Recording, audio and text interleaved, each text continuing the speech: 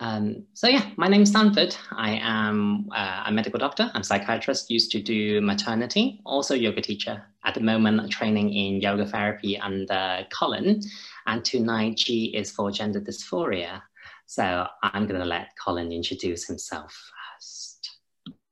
My name is Colin. I'm a yoga therapist trainer. Been working with people one-to-one for about 20 years now, in different environments and different situations.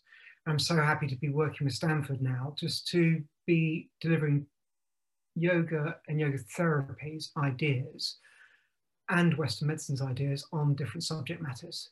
And we've chosen tonight a kind of a delicate topic, gender dysphoria. Just the first question, I think, is what does dysphoria mean, Stanford?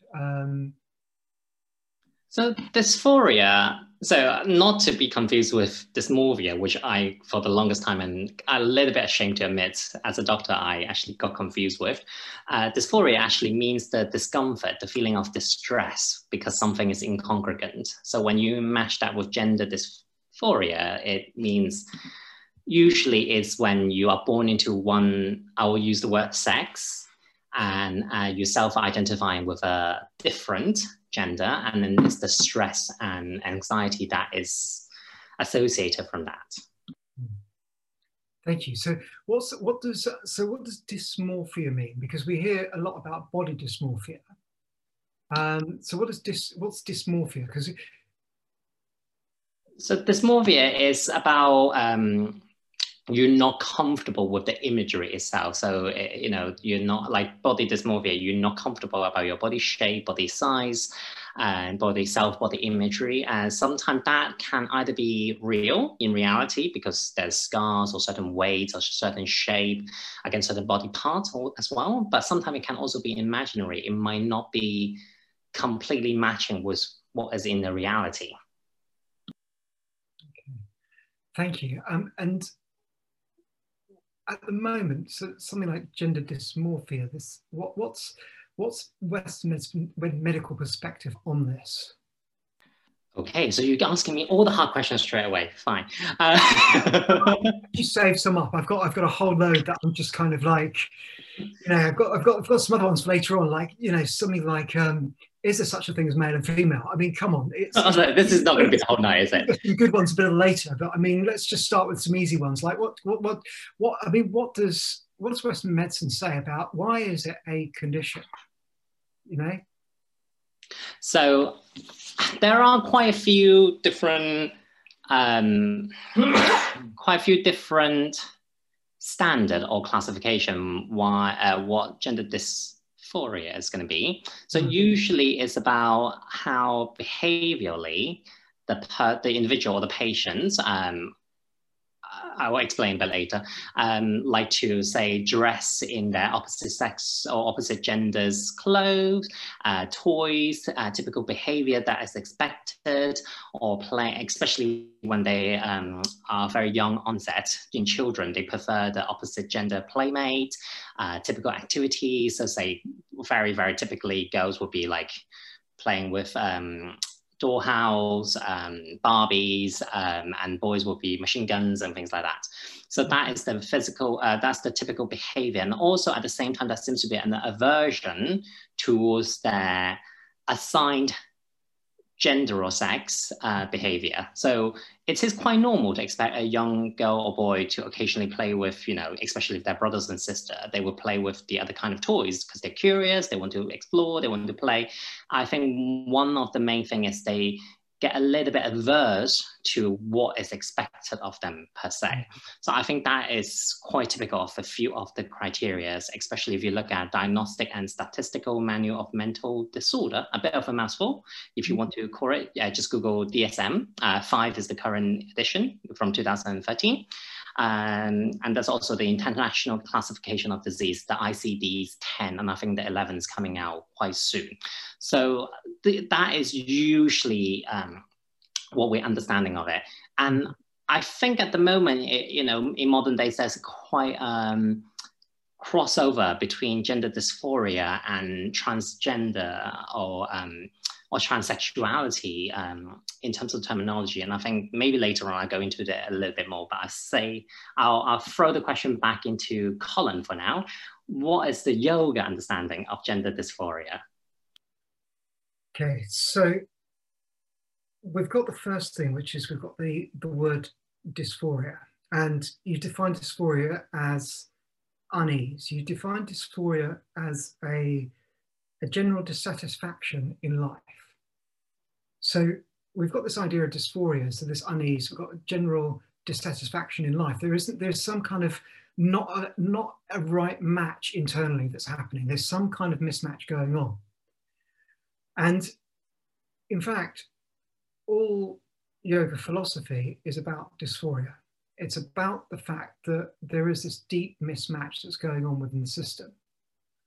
And yoga puts the individual first. It actually firstly puts the individual and says, look, you're a unique person. You're completely and utterly unique. It then puts the dysphoria next. It says there is this disease, there's this kind of unease, there's this something going on that you just don't feel. And one of my clients summed it up very well. They looked at me and they said, I've never, ever felt okay. And it's a really powerful statement when someone says that I've never, ever actually felt okay. And so first we have the person, and the person is the priority. Then we have this imbalance that's happening. Then we have the condition.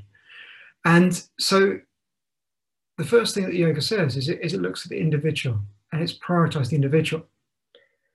The next thing is that it says that every experience and feeling that you have is valid, is true, and is real, and is important. And this is a very, very powerful statement because it's a starting point for lots of different things.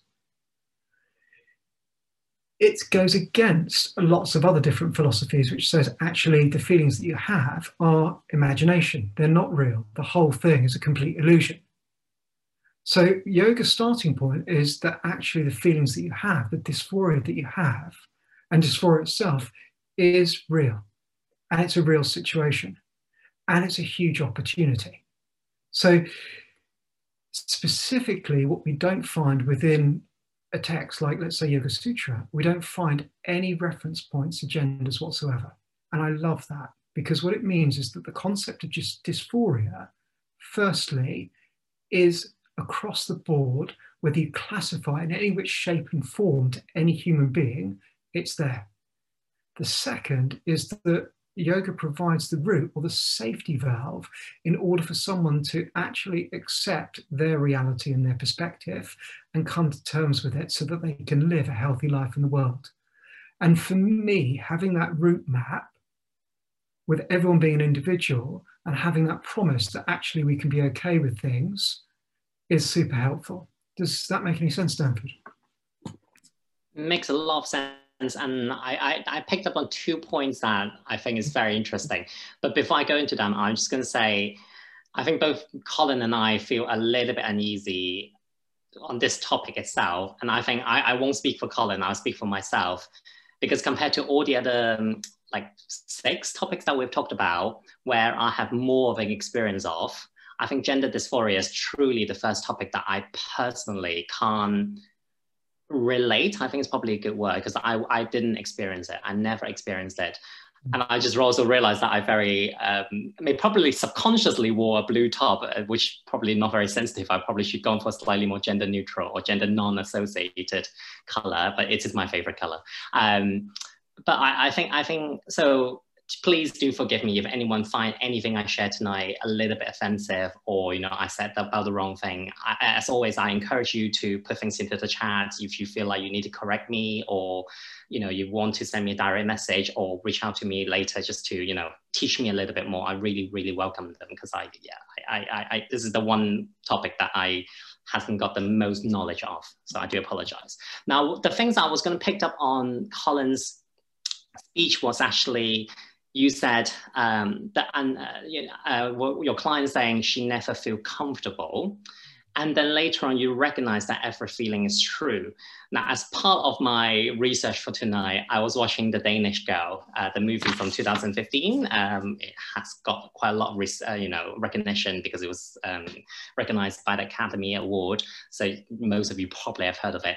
But when I was watching that movie, I actually came to a very good conclusion about what gender dysphoria is. Very earlier on in the movie, I'm not going to give it too much away, but it will be a bit of spoiler alert. The Danish painter, Lily Elbow, so she said to then her wife, because at the time she was still biologically male, there's nothing wrong with me, don't let them do this to me. And there was such a conviction about it. And I couldn't quite see the distress. Again, it wasn't a documentary, but I do believe the acting. But later on, through her being subject to a series of examination, consultation with different doctors or different friends and family, one of her old childhood friend actually came like, what has happened to you? Like, how have you changed? And I think actually I can see the distress start building, almost like when you are so sure of yourself and then suddenly the society or, the medical society or the professional body start doubting what you presented with. I think that's when the distress phase starts to happen. So I thought that was very interesting how related back to what Colin's example is actually sometimes the conviction within oneself, when we are really sure of who we are, actually wasn't the cause of the distress. Sometimes the conflict when what you're sure of yourself compared to what society, I'm going to make it slightly bigger, like community or society, put against it, that is when it's causing the distress. Colin, would you agree or disagree or neutral? I think what you've just highlighted is the paradigm of conflict that yoga addresses. Firstly, it's to do with who I think I am versus who I actually am, versus who I want to be versus who I can actually be, versus who other people see me as, and who I think other people see me as. So there seems to be this sort of paradigm of these different viewpoints that are all basically constructed from different aspects of identification. And it's the way that, and it's through identification that we start to get reference points about what we feel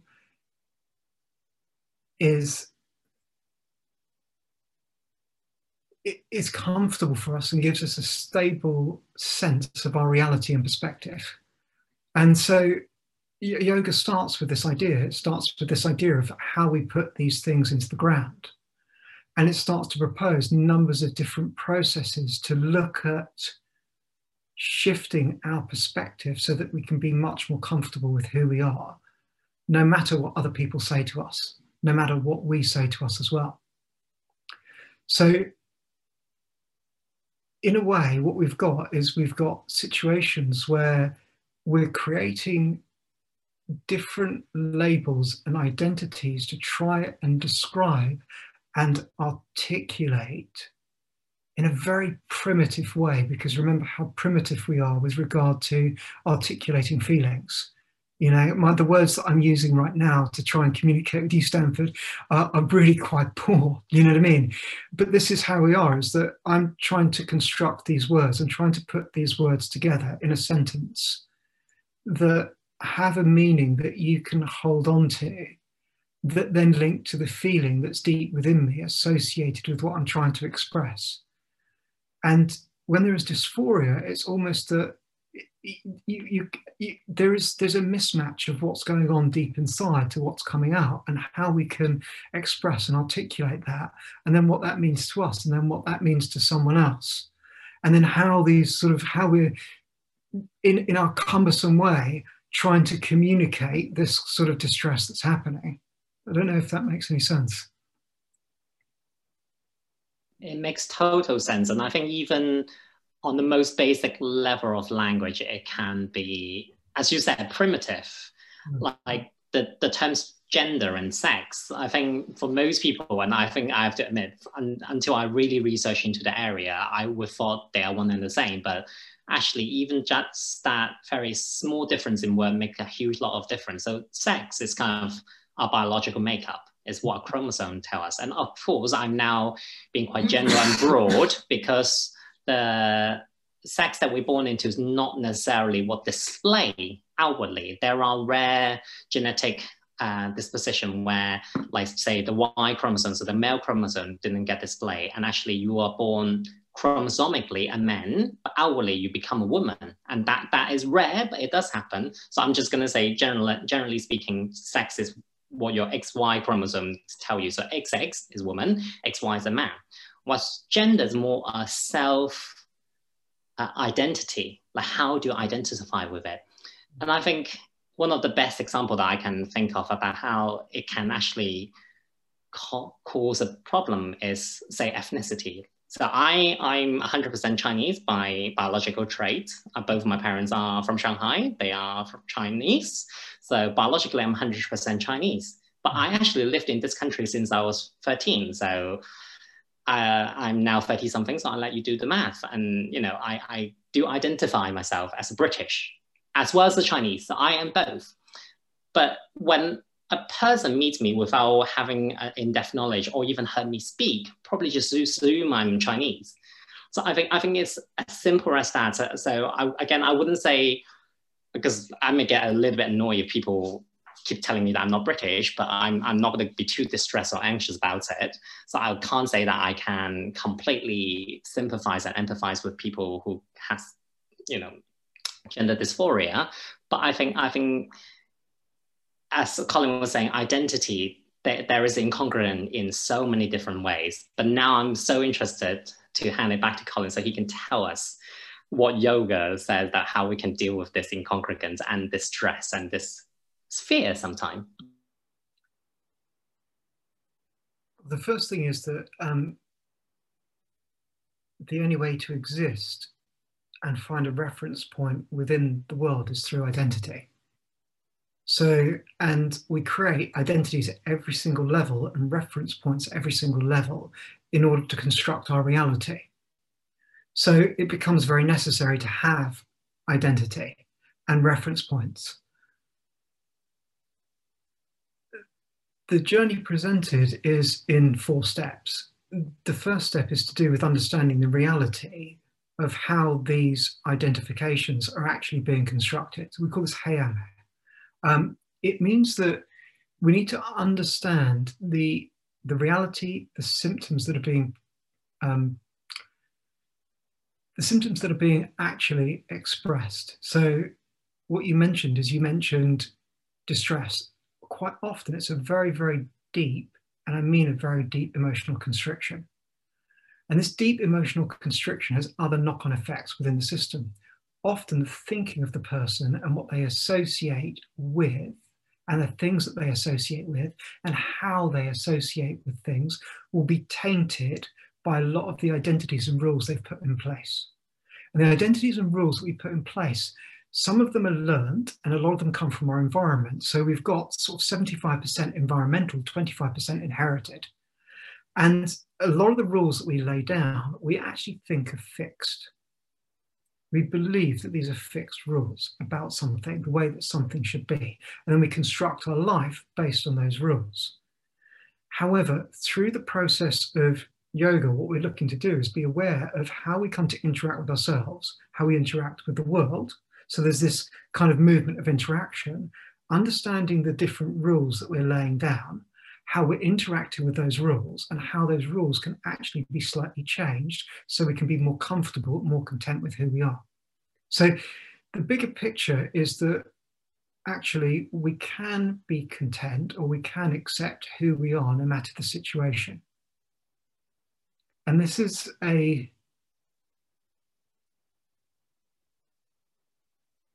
from my experience, it's a long-term process. It's not a short, fast fix. I've been working with someone recently, and we've been working together for 1 year, and there's been strong dysphoria. And finally, she's been able to say, I have, you know, I have a good feeling about myself and I can continue and move forwards. To get to that point, there has to be a series of questions, a series of tasks that are given, where the person is starting to look at their interactions, to be aware about how they're interacting with themselves, interacting with others, how these actions are tainted with different things, often tainted with anger. And quite often this happens in these type of situations. There's a lot of anger involved and a lot of attachment to identity involved. And this attachment to identity and this anger, which has a strong desire to it, often come to the foreground and actually stop the person from moving forwards within their life. So for me, this is the starting point of the process, is to understand the reality of the situation, which means to understand the symptoms that are being presented, to understand how the person, you have to remember, it's completely unique. So I can give you lots of different ideas, but the way that all of this is going to be constructed and put together to help someone on a journey is going to be completely unique. Completely unique. I don't know, does that make sense, Stanford? Yes, always make a lot of sense. And I think the emotional constriction, or actually the anger that you spoke about, is very, almost is the core of where the problem is. And I think part of it, again, I'm going to bring it back to like a societal point of view, where when gender, I'm going to use the correct term now, gender, I know we no longer champion that, which is a good thing, but gender is no longer seen as a binary thing. You know, it's not either male or female, it's actually a spectrum, it can be a range. Then that kind of take the expectation away a little bit, take the pressure off the lid a little bit, so to speak, because I think it can be very difficult when there's only two categories in the world. You're either A or B. You can't be anything else. You can't be anything in between. And it feels very limited. You know, for some people, maybe when you go to a department store and saying, I'm going to buy some pants, if there's only two choices, it's a comfort. Some people do find that, and that's absolutely nothing wrong about that. However, personally, I like a little bit more choice. Like sometimes some of them are low crotch, some of them are higher, some of them tighter, some of them are really relaxed jeans.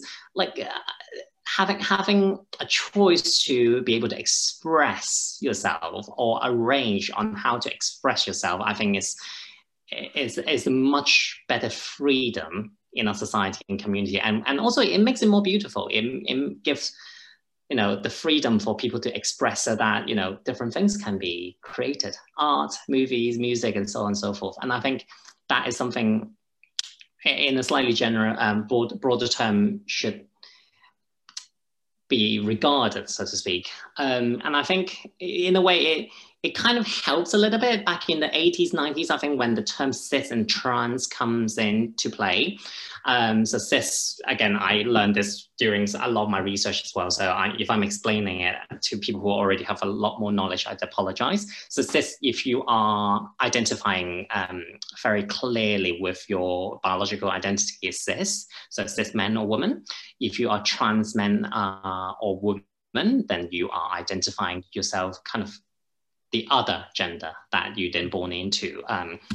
You didn't get experience gender, which I think is a really good word, experience gender, which is used by the DSM-5 category instead of born into or biological, because it makes it more experiential, it's more behavior, and it's more societal, community-based one. And I think when we were doing the promotion for this talk within our team, we actually have a little chat about this, where thus gender dysphoria means transsexuality or transgender. And we kind of almost have, what, half an hour debate on this topic itself, because transgender or transsexualism doesn't always have to cause distress. You know, just being identified with the gender that you're not experienced since birth doesn't actually automatically cause anxiety and distress, as I've hopefully explained a little bit earlier on. So the two things are not quite one and the same, although most classifications do. And in some way, I think that added to the problem. You know, as medical bodies, if we as doctors, I have to say, really reflect, if I see them as one and the same, I naturally assumed this group of our population will be experiencing distress and discomfort. It's like anyone who walked through the door wearing blue socks will be experiencing discomfort. And that's almost a little bit dangerous, because it not necessarily. Some people are very happy to know that what gender they are born into, they are identifying with. And yes, they might have to go through a few extra things, maybe gender reassignment surgery, maybe, I don't know, cross-dressing, to help them to find comfort into the society, but not necessarily has an innate disease. And I think that disease actually sometimes put on top of them a little bit. Colin, do you have anything to say to that? I do, actually, because when you were saying that, it made me think about the opening third part of the Sankhya Karika, and also the fourth chapter of Yoga Sutra, and the way that as a yoga teacher or yoga therapist, you work with other people. And the first, when you're working with people, it's no judgment. Absolutely, they should feel no judgment at all from you. And I mean no judgment. It means that if you're okay with it, even if they're not okay with it, it starts to be okay, because part of the process of working with different symptoms that are being presented by people is being able to hold them in a space of no judgment, where they feel held and safe, that they can move forward and investigate the feelings that they've got. And so I was thinking about this idea that, just as you were speaking, that came to me with regard to no judgment and the traps associated with classifications about how things should be or how things ought to be. And quite often we don't realize how those things are actually imposed on us, or we adopt the view of something based on how we think it ought to be or should be. And it's a trap. It's a real trap, because it keeps us very, very narrow. And the spectrum that you were talking about is one of acceptance that each of us is a completely different person and is entitled to our different perception. And we need to respect someone else's perspective completely. And so this was coming to me as you were kind of talking about that. And then I had this other vision about the beginning of, and this is, when you're working with people, this is what you feel, their experience is very valid. It's a valid, very valid experience, and we need to respect that experience and not judge it at all. And so for me, this is very much a starting point. And the other thing that made me smile a little is I was just thinking about the opening of the Sankhya Karika, which it lays the foundation for yoga philosophy, as you know, and also Ayurveda as well. And some of the guys here are doing work with me on the Sankhya Karika at the moment. And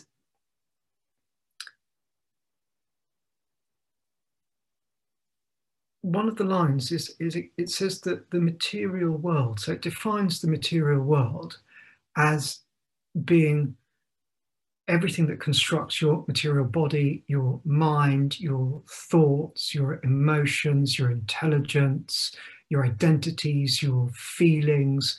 The whole of the material world can be divided again and again and again, and categorized again and again and again, and labeled again and again and again. And it can be the most incredible spectrum. And then it gives a line and says, well, this is not who you are. And it's kind of a bit powerful, because it's who we think we are. It's how we construct who we actually think we are. And so when you were talking about that, I was just sort of reflecting on these areas. So thank you for that. That's okay. And I'm reflecting on the term label, and I think maybe we mentioned that term or that thing over a few talks, and I always wanted to say something about it, so maybe I just will now. And I think, I don't know about you, you please do share your experience, but I sometimes feel like labeling, it's helpful. As a medical doctor, patients come to me a lot of the time to find labels. That label is called diagnosis. I've been having this pain. I've been having this tightness there. I've been having this lump and bulge. They want to know what it is. And the name that I'll give them, the diagnosis itself is a label. And usually, very often in the beginning, I find that to be helpful because almost like, oh, parts of the puzzles, a piece of the puzzle is finally falling into the right place. They know what it is. There's a like easing off. You can see the shoulder going. You can see, you know, the lines between the eyebrows easing off a little bit. It's like, oh, that's what it is. And yes, we can start working onto the problems and the patient will be happy for a little bit. But then fast forward a few years down the line, I don't know, sometimes I find actually the label is the thing that causing the tension again, you know, the shoulder growing up and up and up, and the lines between the eyebrows going deeper once again. Because that label, as you said very beautifully, and yourself and in yoga, it becomes an identity. I have sciatica, I can't move anything, okay? I have a flat foot, so I can't walk or run. Okay, I have diabetes, I can't have that, I can't come to that party. Okay. And I very often, I don't know, maybe I'm going a bit too deep in my clinic room, but I very often think like, is that true? Like, is it really true that just because you have lower back pain quite often, you can't move anything? Is it quite true that you have a car accident 10 years ago that you can no longer, say, do yoga? Is that just like our gender and, you know, other experience? Would that be a spectrum? Maybe there's a little bit of exercise that you can do. Maybe a select or handful of parties that you can go to as diabetes or as a diabetic patient. When I do often wonder, when does that label help you to ease that tension, and when is the pivotal point when the label actually gives you more tension? Colin, what about you? What are your case study telling us? Well, all you did, every case study has exactly this. And the line from Yoga Sutra, Vriddhaya Panchataya Klishta Klishta, it's the idea that every single label, every single identity that we put down, every single memory that is born out of experience, every single way that we use our imagination, every way we cognize everything, whether we understand it correctly or misunderstand it, everything can either be hurtful to us or not hurtful. And the line is going to be different from each person. And often we don't realize when something has become hurtful because we're so used to it. And the laying down of patterns is something that is pivotal to yoga. Now, I discussed symptoms earlier on, and sort of the first step for me is looking at symptoms. The second is looking at causes. And you mentioned so well about the environment and how there is this sort of this impact from other sources with regard to the laying down of patterns and experience and labels. In yoga, we don't dig in a box. What that means is that the past is done. We're not going to sit there looking again and again. And we actually look at two steps as being disastrous. The first one is the step of excuses. Okay, and this is directly from the second chapter of Bhagavad Gita, is that excuses, this way that we actually stop from stepping up and facing our reality, because only when we face our reality, we can step and move forwards. So the first thing we do is we create excuses, huge numbers of excuses. Dr. Stanford, I'd love to see you this evening, but unfortunately I can't. My unicorn is just out at the moment. I've got to gather it and get it back in. I'm really sorry. Can we reschedule for another time? I'll message you next week to reschedule. Is that okay? So we come up with no. So we actually come up with excuses, and you see, a good therapist needs to be able to outmaneuver excuses that people put in. And when you're dealing with such a sensitive subject matter, such as this, you need to be aware about how people lay down certain traps so they become excuses. Okay, it's kind of interesting. So this is the first thing that people do, is they create lots of different excuses about things, lots of distractions around things and pointing in different directions. The second thing is blame.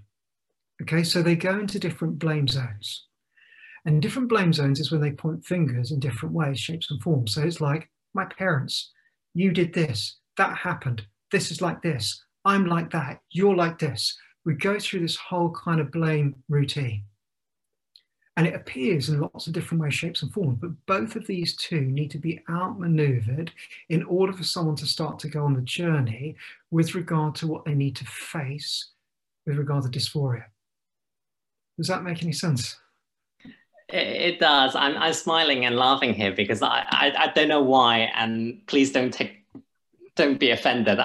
Your speech remind me of a birthday card joke that I read some time ago. Don't ask for the past, it's all gone and done. Don't ask for the future, it hasn't arrived yet. Don't ask for the present, I haven't got you any.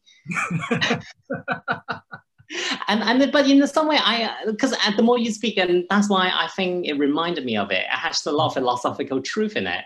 The past is gone, the future hasn't arrived, and your present can't be given by someone else. It is your present, and you have to, give yourself that. You kind of have to own it, and that's why I'm laughing here. It's like, actually, that card was much deeper than I thought, or maybe I'm reading too much into things again. So yeah, I think. Okay, going to bring it back a little bit more to the topic that we're going to talk about as well. And I think part of the labeling that doesn't help in terms of gender dysphoria is also the sexuality. So I'm going to go into male and female gender because otherwise it's going to be even more confusing for myself. So if they're early onset, so if they identify like as a trans community earlier on in their development, very often they will either identify themselves, if they are male, they will identify themselves as gay or homosexual. If they are later onset, they will identify themselves actually as lesbians. So interestingly, it depends on what time study have shown, what time and when the gender dysphoria is realized, or I should say the transgenderism is realized, it seems to have an effect on the sexuality, and vice versa for women is the same. Sorry, for females the same. If they're early onset, they more often identify themselves as lesbians, and if later on onset, they're more likely to identify themselves as gay. And I think I bring this up because I think this is an additional layer to the whole thing, where if the societal gender spectrum is already a little bit confusing for them, now they have to own their sexuality. It's going to be a little bit more difficult because where are they on that spectrum? And also from their partner, who is my loved one? Are they male? Are they female? Are they gay? Are they lesbian? Are they heterosexual?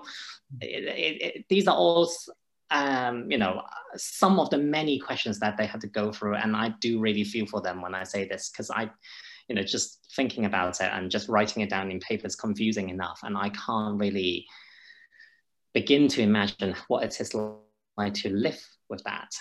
And I think truly this is one of the reasons why I felt it's important for us to include this topic in the ABC webinar, despite the fact that it's not the easiest to go, because part of my role, I again, as a medical profession, actually to increase the awareness of, what we say is the minority or the LGBTQ community, or, any other minority in our normal societal spectrum is important, because I won't ask any of you to try to experience what they experience, but I think just to be aware that there are different experiences out there is important, and I think that's part of the reason why I gone for this topic. But yeah, Colin, may I ask? I know I suggest this topic, and you may or may not have begrudgingly agree. Why did you agree to do this topic?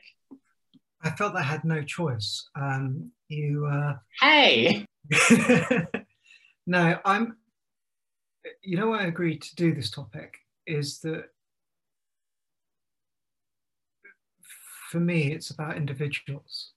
And as a yoga therapist and someone that's working with people that are in very difficult situations, whether it's end of life situations, whether it's dealing with cancer, whether it's dealing with something deep like this situation,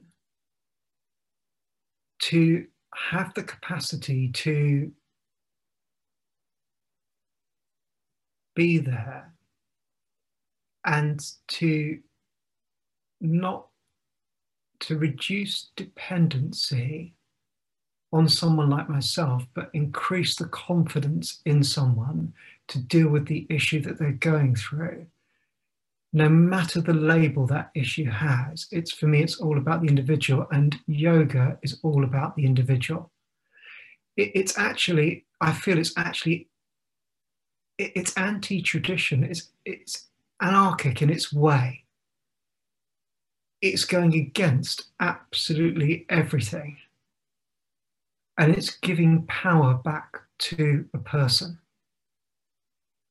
And for me, to begin to start to, in a very clumsy way, get the message across about how this is possible is the reason why I'd love to do this and why I'm here doing this. Because when we sit and think about it, we start to see how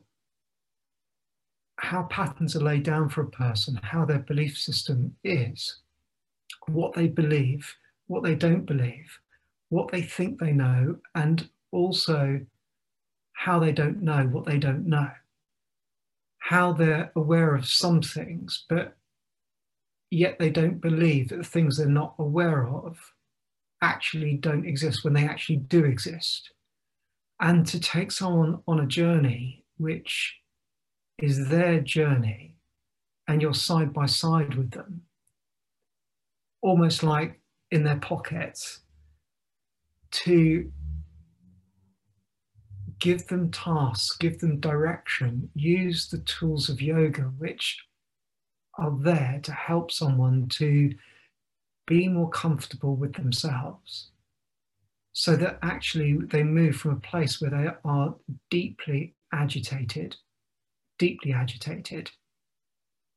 to a place where they actually have contentment, a place where there isn't any good quality of mind, but actually they can find a good quality of mind. That actually there is no peace within themselves, but they can actually find some peace. Where they don't feel free, they feel oppressed in every which way, shape and form, and they can actually find some freedom. And for me, that's the promise of yoga. It takes that route. Oh, by the way, I just been reminded, sorry to cut in, that we now set up the ABC membership, Yoga and Health membership. So if you want to catch up on any of these topics that we've talked about, also you will have extra opportunity to ask us questions outside of these webinar setting as well. So if you're interested, I think the link will be coming up in the chat box very soon. But like coming back to why I was nodding quite furiously earlier on, I think some of the things that you said really hit home. First word was dependence, which very, very much relate to the topic of labels. You know, depending onto the label that we've been given or we are giving ourselves. But yes, also to create that kind of, as you say, almost like a companion for each person's journey is very important, because we know LGBTQ community individuals, as a member myself as well, we are aware that there are more mental health issues. You know, there are more stress, isolation, anxiety, depression, suicidal rate is higher, poor self-esteem, which can come out in many, many different ways, sometimes like eating disorder, very often substance abuse or alcohol dependency. Again, the word dependency. So it is important issues where you know your discomfort, your disease is not resolved. You very often turn to another outlet or turn to something else to provide that high or that comfort, even though it's false, even though it's not a true contentment. You still look for them. And I have to say, medically, we try to help. We try to help. We have drugs, hormones, which actually, thank God, we don't use very often, because we can use hormone to slow down puberty, so that we give, like, if especially if there's early onsets for children and teenagers, time to decide what happened. But of course, as you can imagine, holding someone's puberty has really big knock-on effects later on. So usually it's a special court order for us to do that. Surgery, fortunately, in a lot of ways, provide huge comfort, because you're physically reassigning someone into their innate, I would say innate gender, you know, their own desired and wishing to experience gender. Of course, that has a lot of side effects and complications, and also bad long-term consequences, but actually, in a lot of ways, it's one of the best tools that we have. Unfortunately, also irreversible. So, and these individuals tend to go through a lot of psychological counseling, psychiatry assessment, psychotherapy, psychoanalysis, to make sure that is actually something that they really want. Because I think one of the big thing, as well as any other plastic surgery, is regret. Once you've done it, I wish I haven't done that. You know, we all felt that, you know, in some way, shapes or form in our life before, but hopefully with something that's slightly less permanent and also less personal. And I think to have an operation on yourself, I don't know, if any one of you have a tattoo that you really regret, you might be able to relate in some small forms, but, you know, have a major surgery done and then regret afterward, that will cause even more problems. And so, yeah, so that's kind of like the medical way. How about you, Colin? What do you do as the pocket man for these individuals? Okay, so we come down to either physical issues, psychological issues, or spiritual issues. And the underlying view is that the subtle, the Sukshma Sharira influences the gross. So what you see on the surface comes from something deep underneath, which means that we're starting to take people on a journey. Using the tools of yoga, we tend not to focus on the issue itself. And I know that this sounds very bizarre, but we don't focus on the issue because we don't reinforce the relationship with the issue. We look to start to lay down a new foundation, a new pattern, a new way of working that supports the person's confidence so that they can face the issue themselves. Now, what this means is that we start to begin to understand the person. We understand their thinking and their relationship with that situation. And then we give tasks, real life tasks and exercises with practices that reinforce a new way of working. We're not looking at hitting the issue head on. This is Abhyasa Vairagya Abhyanta Nirodha. It means that in order for us to be comfortable with something, we have to lay down and practice laying down a new way of working, which means that in lots and lots of situations, we're giving people different tasks and different options, which provide them with different routes and patterns to free up a number of the rules and labels they've put in place that are causing them the constriction within themselves. So it's a kind of, it's unique in the way that it's working. But it means that as a therapist, a yoga therapist, we need to know a way around both the gross and subtle realm and what the possibilities are with regard to the tools, meditative tools, mantra tools, visualization tools, touching tools, who to use what for and why to use it, how to talk to someone, how to give them tasks so that they can engage with someone else in a good framework, so that they can engage with themselves with a good framework and change the pattern of engagement. So the goal is to be comfortable with who we are. And it's complementary. It works alongside anything else. And I think I really echo that, where again, I wouldn't even begin to say this is my suggestions for people who go through gender dysphorias, because I truly don't understand or never experienced it myself. But I think through working issues of my own, I mean, we all have some, and some of my anger and things like that, I think my take-home lesson for myself is, you know, whatever problem I have, at the end of the day, whenever I really think about it, they're all because of me. They're all caused by myself. You know, I'm angry with someone else. Yes, they have done something wrong, but ultimately, I'm the one who decided to be angry with that person. And I think, especially with working with anger, when you're angry about someone else or angry with someone else, it almost become a little bit irrelevant, rather the other person know you're angry or not. Realistically, it really doesn't matter whether they know or not, because they are very happily living off their life, and you know, with or without the knowledge, which again fuel my anger. And then I realized, you know, the only one who is damaged by this anger is myself. And recognizing that this emotion doesn't associate with a right or wrong, because you know, I'm a person, as we gone through in the very first talk, having a range of emotions pretty much mean being human. But then holding on to this emotion, is it beneficial to me? Is it damaging to me? I think at that point I need to learn to make a decision. Rather, I want to keep this for myself, or I'm just holding on to it because it's more comforting than changing.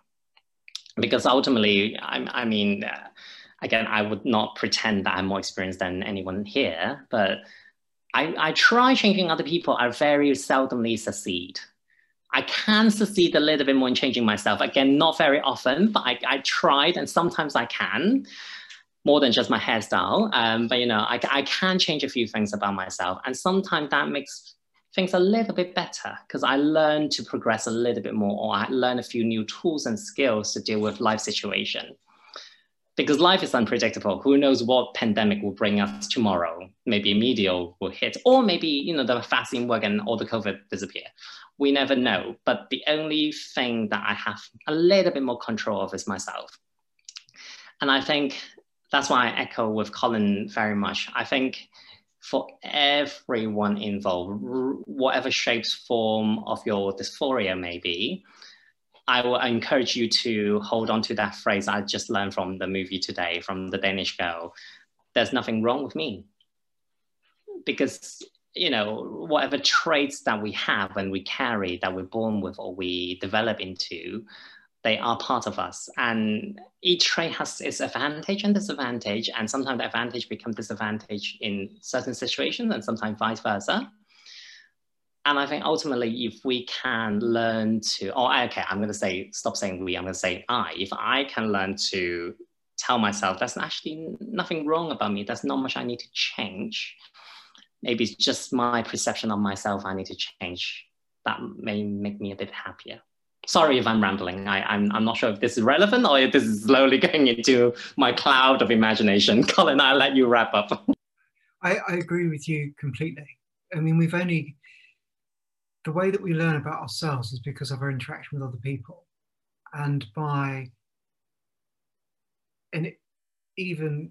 was discussing this with the meditation group, is that in meditation, everything about yourself is exposed by the interaction you have with what you're meditating on. And so again and again, it's the observation of the way that we come to hold the things that we hold in our life.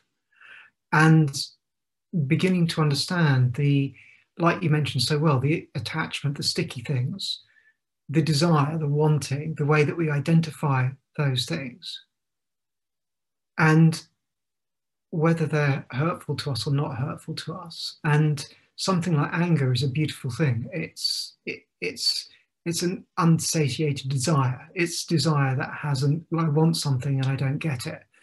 And so it is a beautiful subject matter. And sometimes something like anger, as I've discussed with someone recently, gives you the power to do incredible things, and you actually don't want your anger taken away. And at other times, that anger just consumes and burns and destroys you. So, with what you're saying, I understand, and I've seen it again and again and again. And it's individual with regard to the decisions and the approaches and listening to what people want. I remember someone looking at me and going, "Do not take my anger from me. It protects me and it gives me power. Don't take it." And it's stuff like that you just kind of, as a yoga therapist, you have to listen to. You have to really understand that actually, in one way, it can be really hurtful to them. In another way, it's very protective, and it brings them forward. And I think with any kind of dysphoria, any sort of situation, we need to step back and really understand it clearly, understand the person's story completely, and be engaged with them as part of the journey forward. And that whatever they're presenting, it's okay. It's really okay. So I just want to say thank you so much for joining us this evening. Thank you, Stanford, so much. I've learned so much from you this evening. So thank you. And vice versa. Thank you everyone for staying tonight with this sticky subject. Thank you very much. I think next one, what are we talking about next time? H is for? Hypermobility. Right, see you next time. Okay, so we're going to be discussing hypermobility next time, which is when you can get your legs over your head and... I can't. No, so discussing approaches to hypermobility. So we'll be looking at the structure of a person with hypermobility. And we'll be also looking at Western ideas on hypermobility and also yoga's perspective on hypermobility as well. Okay, so thank you so much for coming, guys, and we look forward to seeing you next time. Thank you.